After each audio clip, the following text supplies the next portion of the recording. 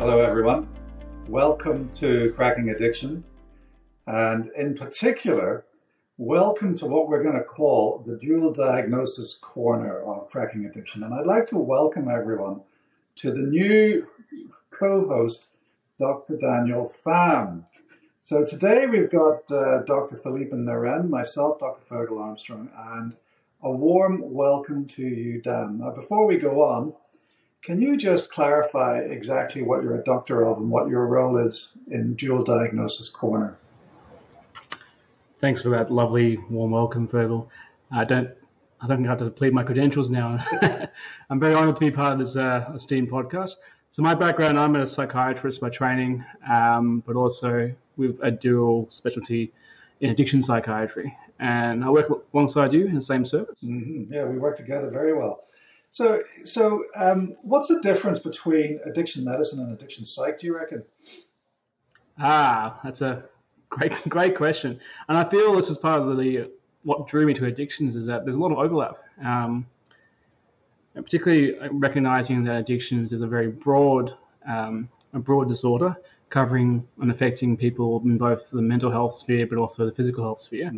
I guess it's all a different sort of approach, a different sort of background, particularly if you reflect on the way addiction medicine or addiction psych doctors are trained in Australia.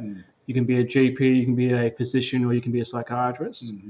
My addiction psychiatry's particular sort of specialty is focusing on mental health. But I remember saying in my interview that I was particularly drawn to addiction psych because it was one of the most medical streams of psychiatry. And of all the addiction medicine people I meet, including yourselves, they were the most mental health aware medical doctors. So it's a nice mix of the both. Yeah, there is a great overlap. Philippe, what would you say to that question? What's the difference between addiction med and addiction psych? Ultimately, it's one of those things where we're treating the same person, we're treating the same condition, but we probably have expertise in slightly different areas, but we overlap in the vast majority of what we do. So Dan obviously has special expertise in psychiatry. We might have a bit more expertise in, say, some of the addiction medicine aspects of things, but combined, I think we can provide quite holistic care for our patients, which is why a lot of services have the mix of addiction medicine and addiction psychiatry, so we can provide that in-house holistic care, because it is the same person, but it's that biopsychosocial model of addiction where you're not just treating a disease, you're treating a person, you're treating mental health, you're treating trauma, which I think we'll be talking about a bit later on in this episode. But it's, like Dan said, it's that mix. You've really got to try and treat the whole patient. And that's why it's so great to have you here, Dan, in this podcast in Dual Diagnosis Corner. It's so great to have the meeting of minds, and I really welcome you. So, dual diagnosis, what does dual diagnosis mean? It's interesting. So dual diagnosis is a term that's been bandied around a bit. And I know you guys have covered it earlier on in the series. Particularly when I started training in psychiatry, dual diagnosis meant a totally different thing to me. Again, if you break it down to its really basic term, it means two diagnoses. So that could be two diagnoses of anything, co-occurring or comorbid. And this is the other thing I know I have come to sort of terms with when training and addiction in particular. Language does change. Language does matter for various reasons and for good reasons. So dual diagnosis has been bandied around with a lot of other terms such as co-occurring disorders, comorbid disorders. So when I started training, dual diagnosis was intellectual disabilities and mental health. But particularly in this context, dual diagnosis refers to having the challenge of dealing with both a substance use disorder and a mental health disorder. Yeah, that's how I would understand that as well. So, I mean, basically dual diagnosis is addiction with any other mental health disorder. So, I mean, we're going to be working our way through the entire range of mental health disorders with you. We'll be picking your brains on this. So the first topic you want to talk about, I believe, is trauma. Is that right? Absolutely. I know you guys have covered this earlier. Yeah.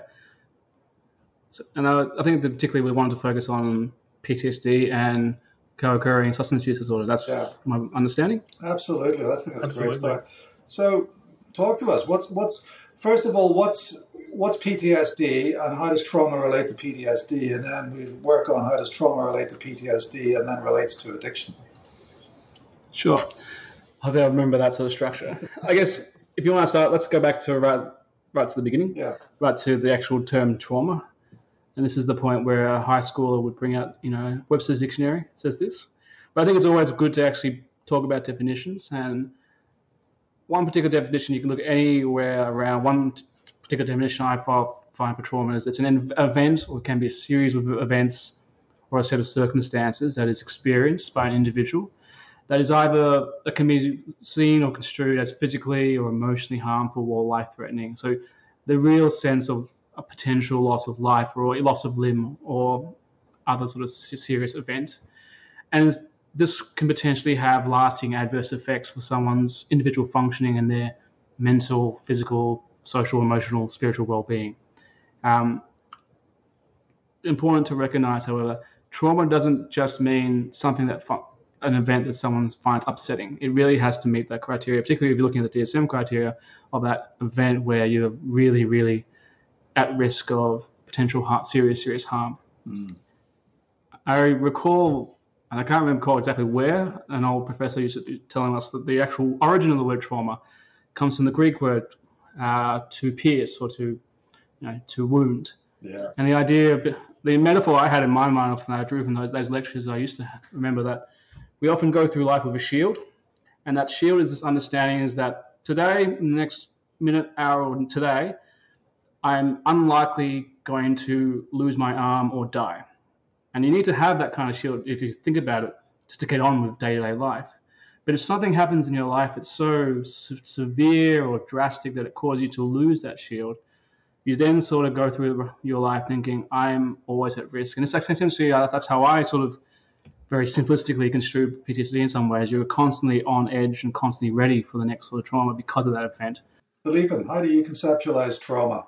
So I guess trauma is one of those things, as Dan mentioned, you've got the initial traumatic event, and we know a lot of people have the initial trauma and recover from trauma. And there's also that concept of post-traumatic growth where the trauma actually serves as that bouncing off pad for greater personal resilience or ability to cope with more stress.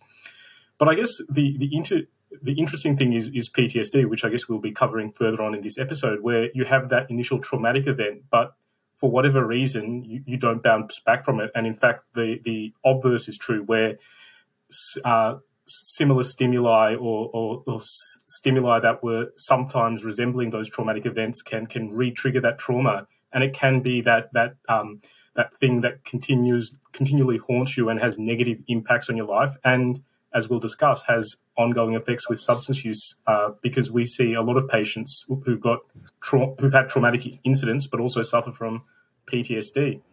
Yeah, I'll pick up also a good point you made, Philippe, in that not everyone who experiences trauma is going to go on to develop a PTSD or a disorder level sort of issues. So, to pull out some boring stats, I think there's figures that you'll show that nearly about 3 or 4 Australians in their lifetime will experience some form of trauma. And approximately only about 4.5% of those would go on to develop PTSD. So again, not everyone. And that's for various reasons, like you say, in terms of their vulnerability, in terms of the nature of the trauma. What we do also know when we look at those figures, PTSD is twice as common in women than it is in men. And I guess drawing back and understand the context of this podcast being an addiction podcast, what's interesting is that about 1 in 3 people who are exposed to trauma do go on to develop problematic substance use. That's making a big issue.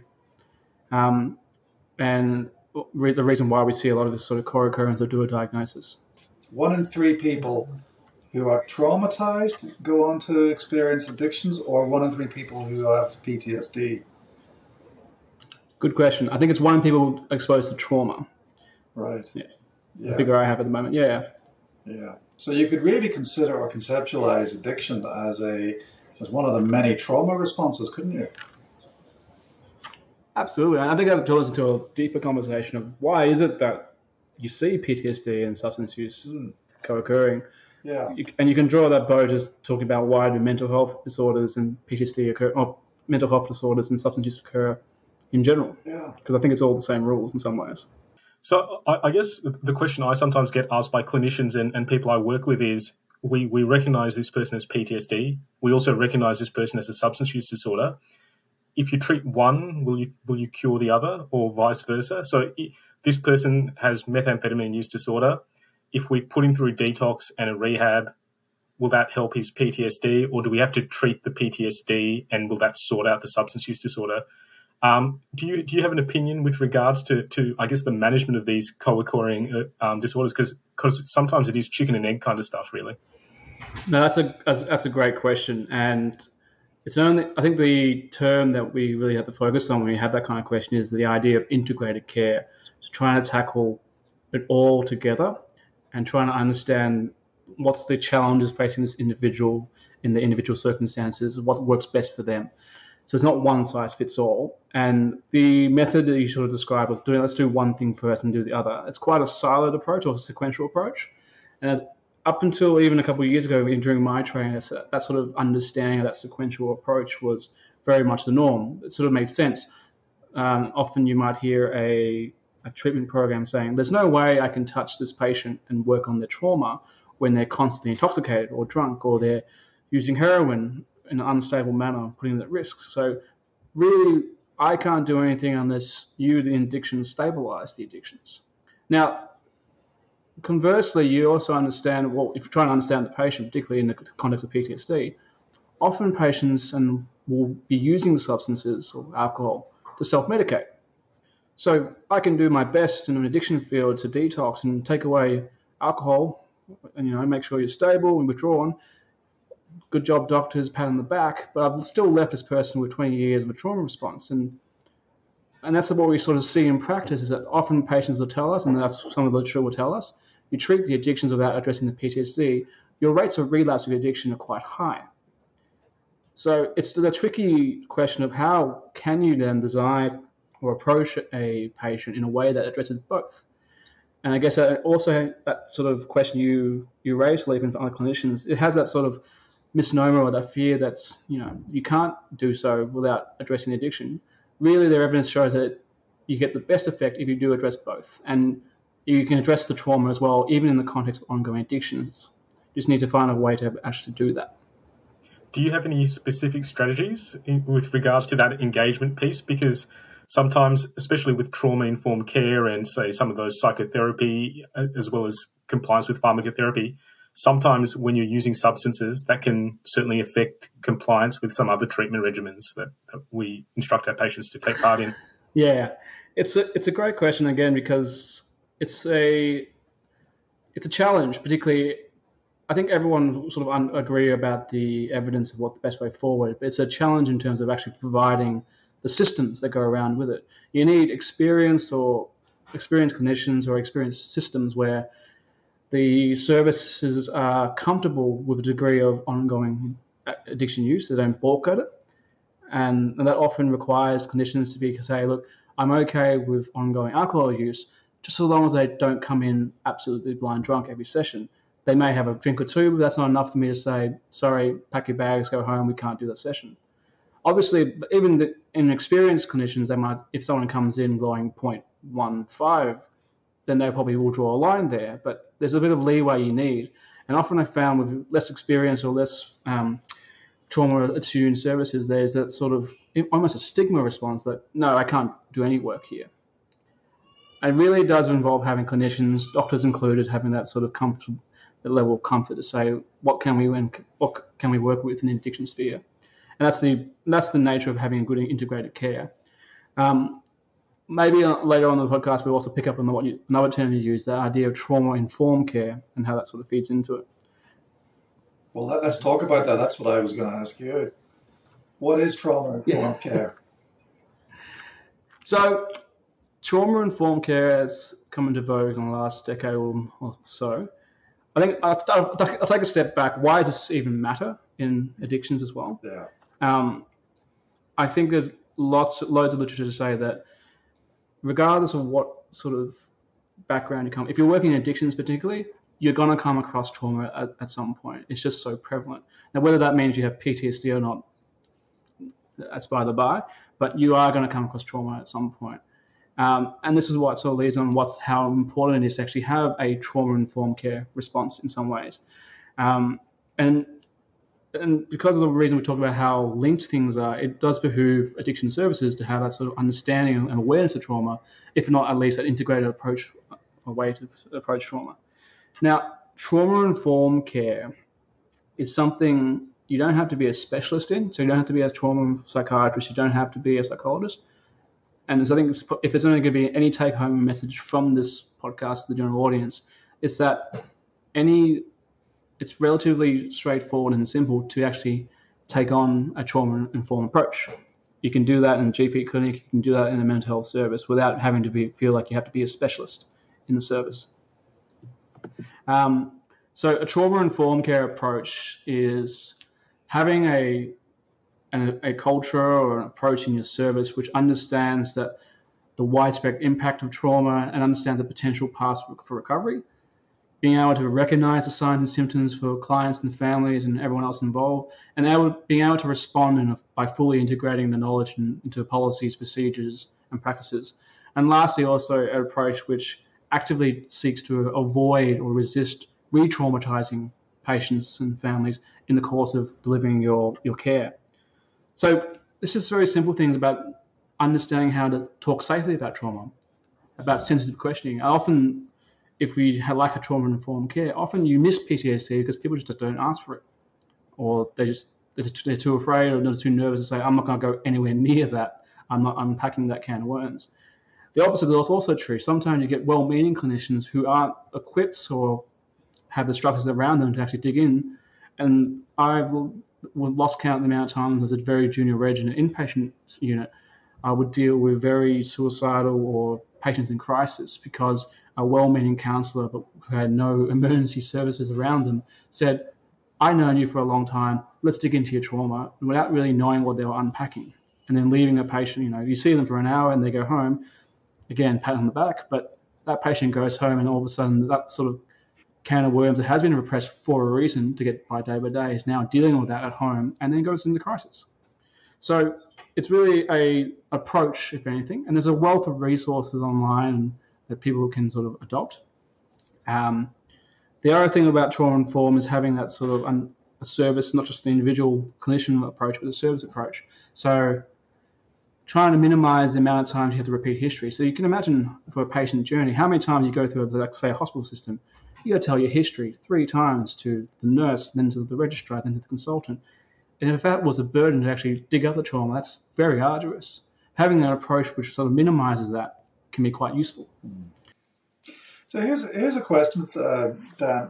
Does asking about trauma, almost as a screen, actually increase the risk of worsening mental health and, heaven forbid, self-harm or suicide? This is where I venture into the territory as I don't have strong literature or evidence to back my. I'll just go by my own experience. I think the key point to that question is how you're actually approaching it. And I think you really need to be collaborative in your approach. If you're the bull in the china shop and saying, hey, I want to go here, let's explore this because I need to get this information and tick my boxes, and the patient's not on board, then you're liable to do damage. But if you're able to flag and sensitively approach saying, we're going to talk about this perhaps, it's useful for me to understand, but you don't have to go into details. Understanding what your role as a clinician, what you're trying to get, so what you're trying to achieve. So often in my sort of PTSD assessments, I'll say, I don't really need to know the itty-bitty details if you don't want to go into it. If you do, we'll go there. But what my purpose is to diagnose and to formulate a management plan, really I need to know how is PTSD affecting you, and we can just go where you want to go in some ways. Sure. And how does it inform or determine management of addictions? So it's always that idea of individual formulation. So if you just diagnose someone with PTSD and someone has got addictions, you really want to address the PTSD to have any sort of impact on the addictions as well. And that really involves having good, solid PTSD treatment integrated with a co-occurring sort of addictions treatment as well. So I guess that again takes next. You have to take a step back and how do we diagnose PTSD and how we manage PTSD? Indeed, such questions. Would you like me to go into it? Well, look, I think unfortunately we're running out of time for this episode. I think we'll address that in the next episode. So I want to thank you, Dan, and thank you for setting up Dual Diagnosis Corner. My name's Dr. Fergal Armstrong. Thank you to my co-host, Philippe and Naren, and we'll see you next time.